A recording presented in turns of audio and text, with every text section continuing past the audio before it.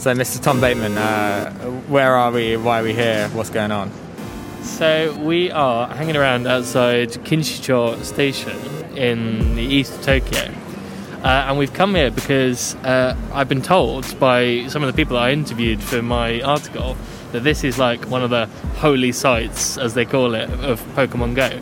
Hello and welcome to Deep Dive from the Japan Times. I'm Oscar Boyd and I'm joined today by Tom Bateman, a freelance journalist who recently wrote an article for the BBC about the 25th anniversary of Pokemon.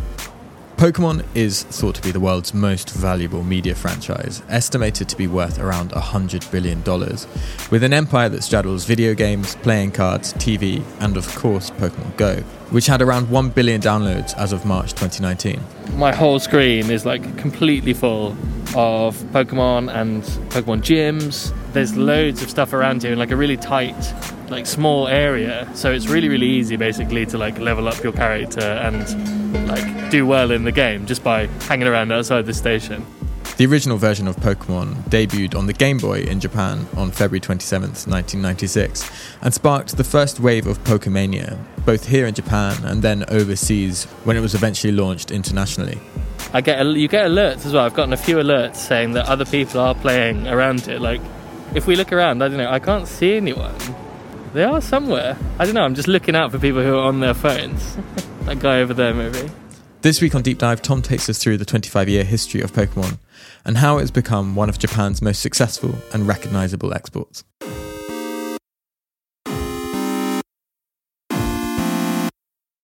Tom Bateman, welcome to Deep Dive. Thanks for joining me today. Thank you for having me. Do you remember your first interaction, your first experience with Pokemon? So my first Pokemon experience, if I can call it that, was when I went to go and get a copy of Pokemon Blue, which must have been in like 1999. So I was about 7 or 8 years old. And basically me and my dad and my brother went to this electronics store in a big kind of like out-of-town mall on the edge of Oxford where we were living. It was just after me and my brother's birthdays. Our birthdays are both in the same month. And so my dad bought each of us a Game Boy Color and a copy of Pokemon Blue for me and Pokemon Red for my brother. And like immediately we just like slammed the batteries in the Game Boys, whacked the cartridges into the Game Boys, like tossed the boxes. I don't know where the box went. And like we were just like hooked immediately. And after we went to this store to get the Game Boys, my dad wanted to go to the DIY store next door. And so we were like just following him around, just holding these things, just like glued to the screen. And I think basically stayed that way for like several years afterwards. You're so lucky. I don't think I was ever allowed a Game Boy. Really? I didn't get a console until the PlayStation 2 came out in whatever year that was. Oh man. Oh, yeah. You missed out. No Game Boy. I remember being so excited because my cousin had a Game Boy. I don't think it was a Game Boy Color. I think it was a classic black and white Game Boy original with Pokemon Yellow. And every time we went round to their house, it was so exciting to play. I had a similar thing, and I think it's a really interesting like generational thing, and it shows kind of what a big deal Pokemon was as well, which is that, yeah, like when I went to my friend's house, they had a Nintendo 64 and we didn't have one. And we just played Pokemon Stadium. There was Pokemon Snap, you know, the game where you go around and like take photos of Pokemon in like a sort of safari type thing. And it was such like a massive part of like all my friendships at that time, you know, as a kid growing up was always, you know, like revolving around these games. Yeah, I think that's a really big part of kind of what we're here to talk about today, which is like how Pokemon got so big. Like, how did that even happen? Well, that's the perfect segue. So Pokemon was launched on February 27th, 1996, and now it's in its 25th year. Just how big has it become? So, to give you an idea of the scale, I mean, so here in Japan, there's a really high level of like background level of Pokemon. What do you mean by that? By which I mean, like, you know, on the way here, for example, I looked just to check to see if it was there, like at a vending machine just by the side of the street. Obviously, there are loads of those around, and some of them sell like a sort of Pokemon branded tea, for example, so you can just get that. Equally, you know, I took the metro to get here, and on the metro you can see safety posters with Pokemon on them. I even, you know, when I went to get my driving license renewed at the police station a few weeks ago, there was like a Pokemon kind of safety like awareness poster in there as well. Like, it's kind of everywhere.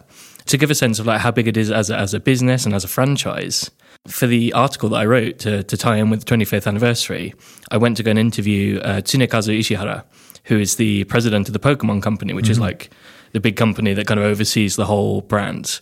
And in their office is, we're in the big, kind of fancy Mori Tower in Roppongi, so it's like a very ritzy address. You go up there and you're in this amazing space, which is full of like special Pokemon artwork.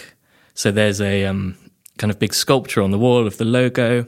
And then you go into like Ishihara-san's office, and on the wall where we sat down in the room where we sat down and had the interview, basically the entire wall was a big map of the world. And it was covered in these like coloured pins.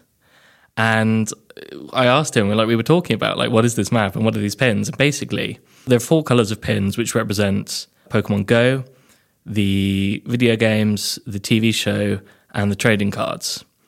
And almost every country in the world had a red pin, which meant that all 4 of those things were like available in that territory. Wow.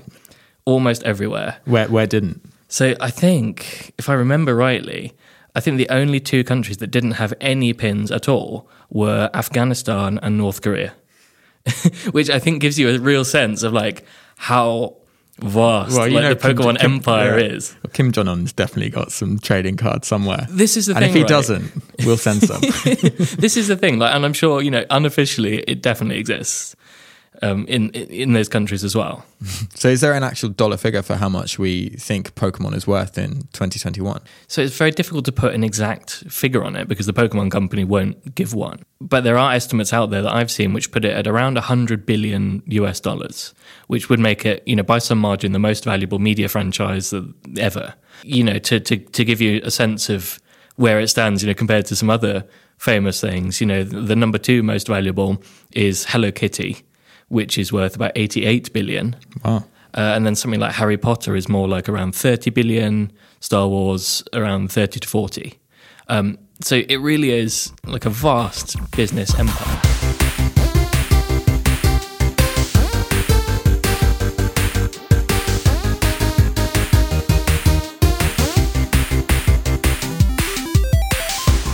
Let's go into the origin story now. Where and how did Pokemon begin?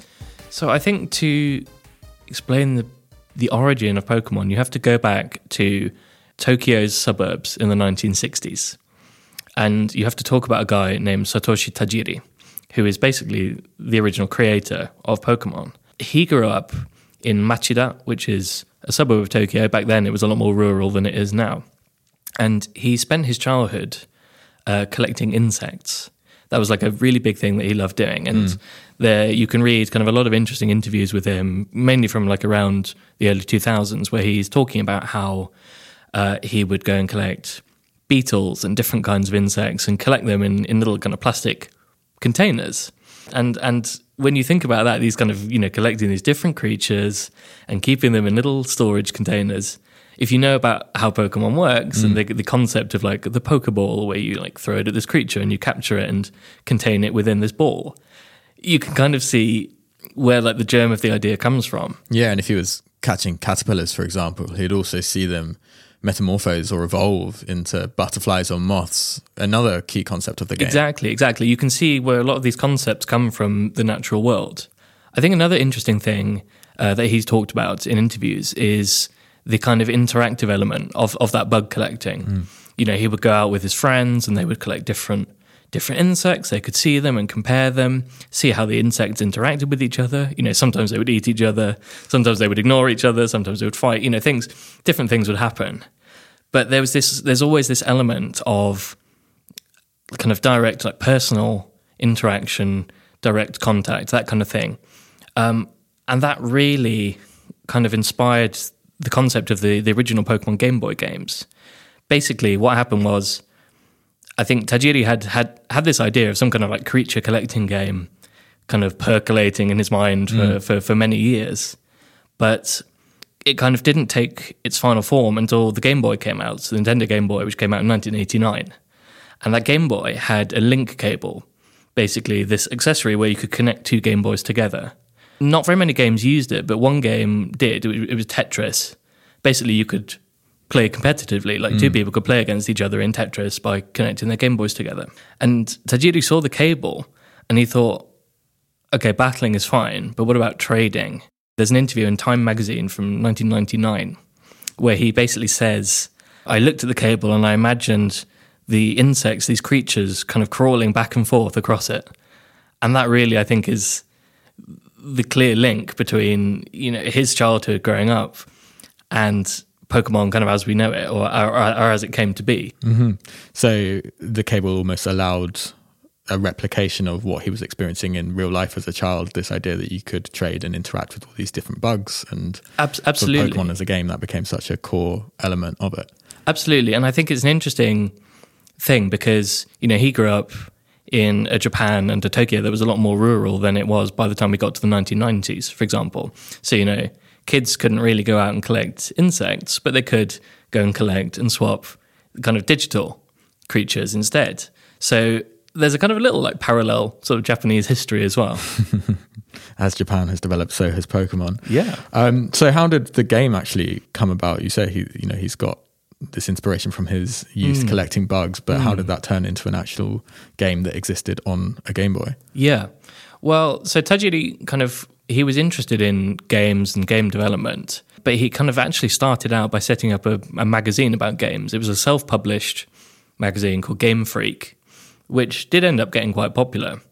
As the idea for Pokemon crystallized and kind of became like a thing that they actually wanted to go ahead and make, it became a game development studio, also called Game Freak, which still exists, which still makes, most of the Pokemon games. Mm-hmm. So the Game Boy came out in 1989, and Game Freak approached Nintendo with the idea in the early 90s. The thing is that they were a really small team working on the original games, so it took quite a long time. In the end, it took about 6 or 7 years to actually get the first two games, Pokemon Red and Green, onto the shelves, by which time the Game Boy was pretty old technology. It had been out since 1989. People were kind of over it.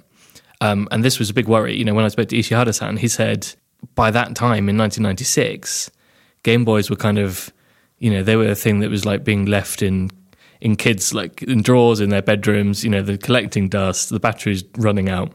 It was a bit of a gamble to put a game out on a console that was kind of, everyone thought was kind of over. But amazingly, it didn't matter. Basically, it succeeded. They sold the games pretty well. They sold about 1 million copies in Japan, which was kind of what they wanted to do. And that kind of gave the Game Boy a bit of a new lease of life. And I think it also was a bit of the proof of the concept, the fact that people really did want to go for this Game Link cable, the trading, collecting. Pokemon became this thing that was kind of sweeping Japanese playgrounds and schools.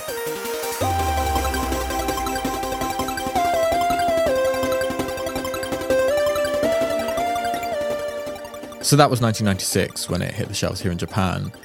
How and when did it get its international release and start to turn into this absolute global phenomenon that we see today? The weird thing about it is that it was quite uncertain.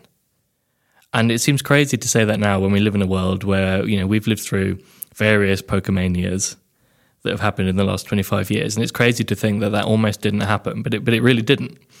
So the games were pretty successful in Japan, but that was kind of all the makers originally foresaw. That was kind of, they never thought they were going to sell them in other countries. Mm-hmm. And the reason for that, as kind of Ishihara said to me, and I published in the article, is that they didn't think that American kids would play a game that involved a lot of reading, which is like, it's a little bit rude. But that was really the thinking. It seemed really uncertain because Pokemon is basically, there's a lot of text and there's not really any action. It was something that was quite different for, in terms of the international market, and which they just really weren't certain would work at all. Mm-hmm. But they did decide to push ahead. And the game had such a tortuous development process. It took about 6 or 7 years. That the code was really fragile. Mm. And when it came to trying to localize the games from Japanese into English, it turned out that basically it wasn't going to be as simple as just like translating it. They were basically going to have to like reprogram the game from the ground up, which is like it's a serious task, right? Yeah. And it's not where you want to be. Especially when it took you 6 or 7 years to do it the first time as well. Yeah, when it took you 7 years to do it the first time, when you're a small developer, with not really very many people on hand, when you've got the next generation of games that you want to focus on getting out, what are you going to do? And they got quite lucky. There was a guy called Satoru Iwata who became, well, at this time, he was the boss of a gaming studio called HAL Laboratories. And he said, okay, I'm going to take this on and I'm going to look into this and see how we can basically rebuild this game from the ground up to make it work for an international audience. He didn't work for Game Freak, he didn't even work for Nintendo, but he kind of took it on and was this kind of bridge between the two and made it happen. He actually later went on to become the president of Nintendo before he sadly died in 2015. But, so it's this guy taking it on as kind of his mission. So it became almost like a hobby project, or not necessarily a hobby project, kind of like a passion project or something. I don't know if he maybe just saw the potential. I don't really know what the motivation was, but it seems kind of unorthodox to us now. But it worked. But obviously, it did take time. So the process of making the English versions of the game took a couple of years. By which time the anime had already been translated into English and localized and released in the US in kind of autumn of 1998. And what that meant, quite by accident, is that the anime came out and started to build the hype around Pokemon. Kids were seeing it and they were like, we really like this thing. This is like some very different entertainment that we haven't really been used to. And then, about a month later, the games hit the shelves. Suddenly you've accidentally already built the excitement. You've already basically marketed the Pokemon universe to all these kids, and suddenly you're like, "Hey, by the way, here's the game. You can catch them all. You can be a Pokemon master yourself. You don't just have to watch it on TV." And I think it just kind of went from there. So they've built this accidental marketing machine through basically letting one person develop and translate the international version of Pokemon as their passion project. Yeah. So, the next question is, how well did it do when it was launched overseas? I think anyone who's kind of around there at the time, the late 90s, early 2000s, will remember how massive Pokemon was. It was, that Time magazine interview that I mentioned with Tajiri. That was part of Time's November 1999 edition, which was about a month or so after the games came out in Europe, and that edition is called Pokemania, and I think that just shows how big it had got. That there was an entire edition of this magazine devoted to this game franchise, which just, it wasn't a thing that had happened before. The sales figures, I think, internationally were way beyond what I think anyone originally expected. I think to date, it's the first two generations of Game Boy Color games internationally have sold something like 75 million copies, which is huge. Enormous. Yeah, and it's way more than they expected. Game Freak were happy with 1 million in Japan. So this is far beyond what anyone imagined. And what do you think it was that made Pokemon so successful on its release? We've mentioned this kind of accidental marketing machine, but is that is that the is that what really drove the success, that it was launched in basically multiple different avenues at the same time? I think that's certainly a part of it, right? These kind of interlocking arms where, you watch the cartoon or you watch the movies and you think, I want to do that. So you get the game, then you want to play it with your friends. Maybe you get the trading cards. And all these things kind of feed into each other. Every time there's a new game, there's a new series of the anime, for example. The setting changes and there's a new movie. So there's a lot of clever kind of multi-level marketing involved, which I think is a big part of why Pokemon is such a kind of business phenomenon, and why it's incredibly successful. I think in terms of the games themselves, though, they did do something quite new and unique. And a lot of it was to do with the original kind of the link cable and Satoshi Tajiri's kind of initial inspiration, which was basically, okay, if we're going to trade, if we're going to make it so that you can take this game and you can interact with your friends, you can trade and you can battle and you can do whatever, why don't we have two different versions of the game? They're basically the same, but each one has some exclusive Pokemon that you can only get in one version. So if you want to complete the game, you've got to meet up with someone who's got the other version and trade. You can't catch all 150 Pokemon by yourself. So close. You need a friend to trade with. And they kind of developed this more, so there are some Pokemon that they put in that only evolved if you traded, between the versions, for example. So it really kind of, it was kind of baked in, was this idea that you have to go out and you have to interact and you have to really it wasn't like a passive game, right, that you kind of just sat there and did. You actually had to go and proactively be involved if you really wanted to finish it. And I think that was quite a unique thing. And I think that really contributed to the schoolyard hype that was such a big part of the phenomenon, in the early days.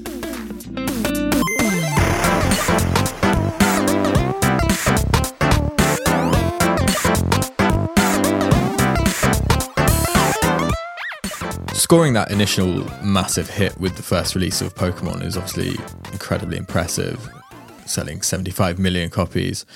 But to keep it up for 25 years is also incredibly difficult. So how has Pokemon managed to maintain its relevance? I think a big part of it is that they've been able to innovate. A lot of that is, technological. So it started off with the link cable, but then when Wi-Fi became a thing, suddenly you could trade with anyone around the world. You could battle with anyone around the world. And so that created a whole new, really big niche of, people who are really into the competitive battling scene. Suddenly that became a thing that you could do. That was a whole new niche for Pokemon. A game like Pokemon Go, when that came out in 2016, that basically invented a new genre of mobile games, the kind of augmented reality. Mm-hmm. And again, that was, a technological thing. That required, you need a smartphone, you need a good phone camera, you need fast data connection. It's all stuff that kind of becomes possible, and clearly, someone at the Pokemon Company identifies a new niche and they fill it. And I think that's a big part of how you keep something fresh and how you keep it novel and engaging for so long. You mentioned Pokemon Go there, and I want to pause on that for a moment because I think it is one of the most interesting examples of the power of Pokemon, because not only did Pokemon Go show the potential of augmented reality for the first time, but it also popularized it in a way that I really don't think has been replicated since. So how did Pokemon Go come into being? The Pokemon Go story is really interesting.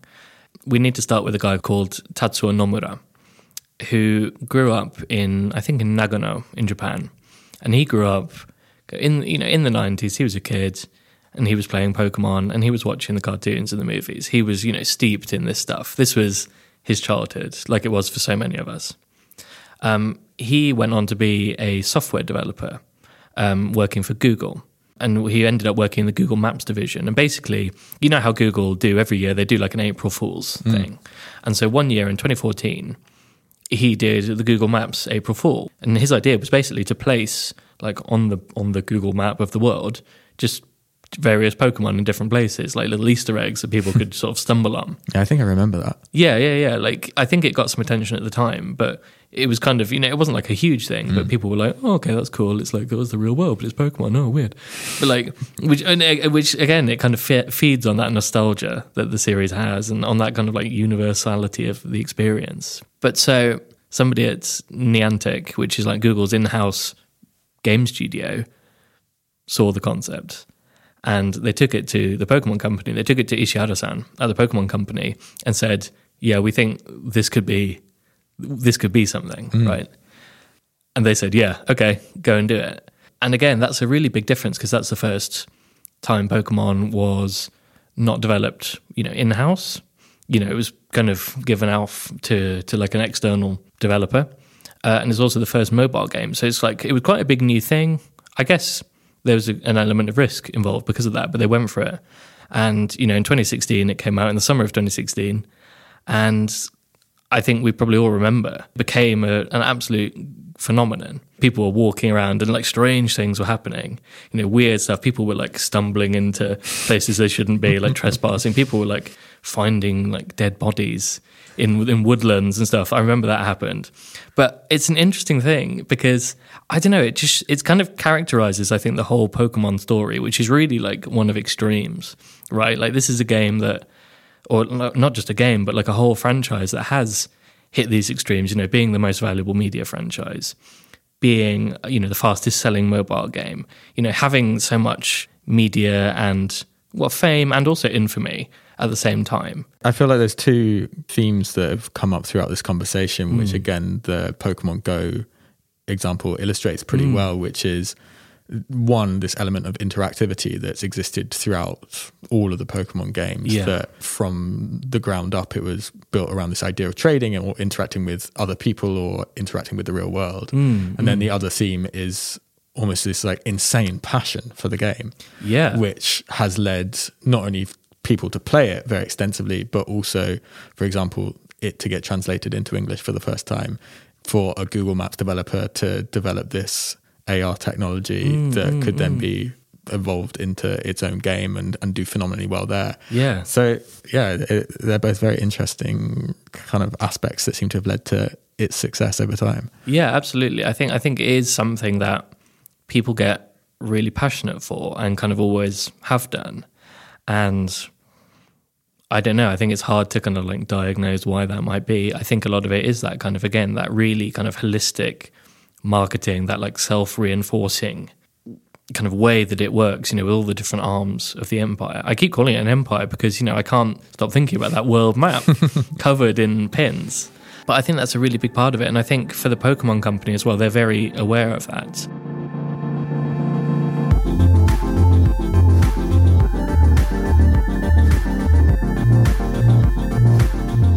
Pokemon Go came out in 2016, which is 5 years ago now. So I wanted to get your thoughts on what you thought the cultural significance of Pokemon is in 2021.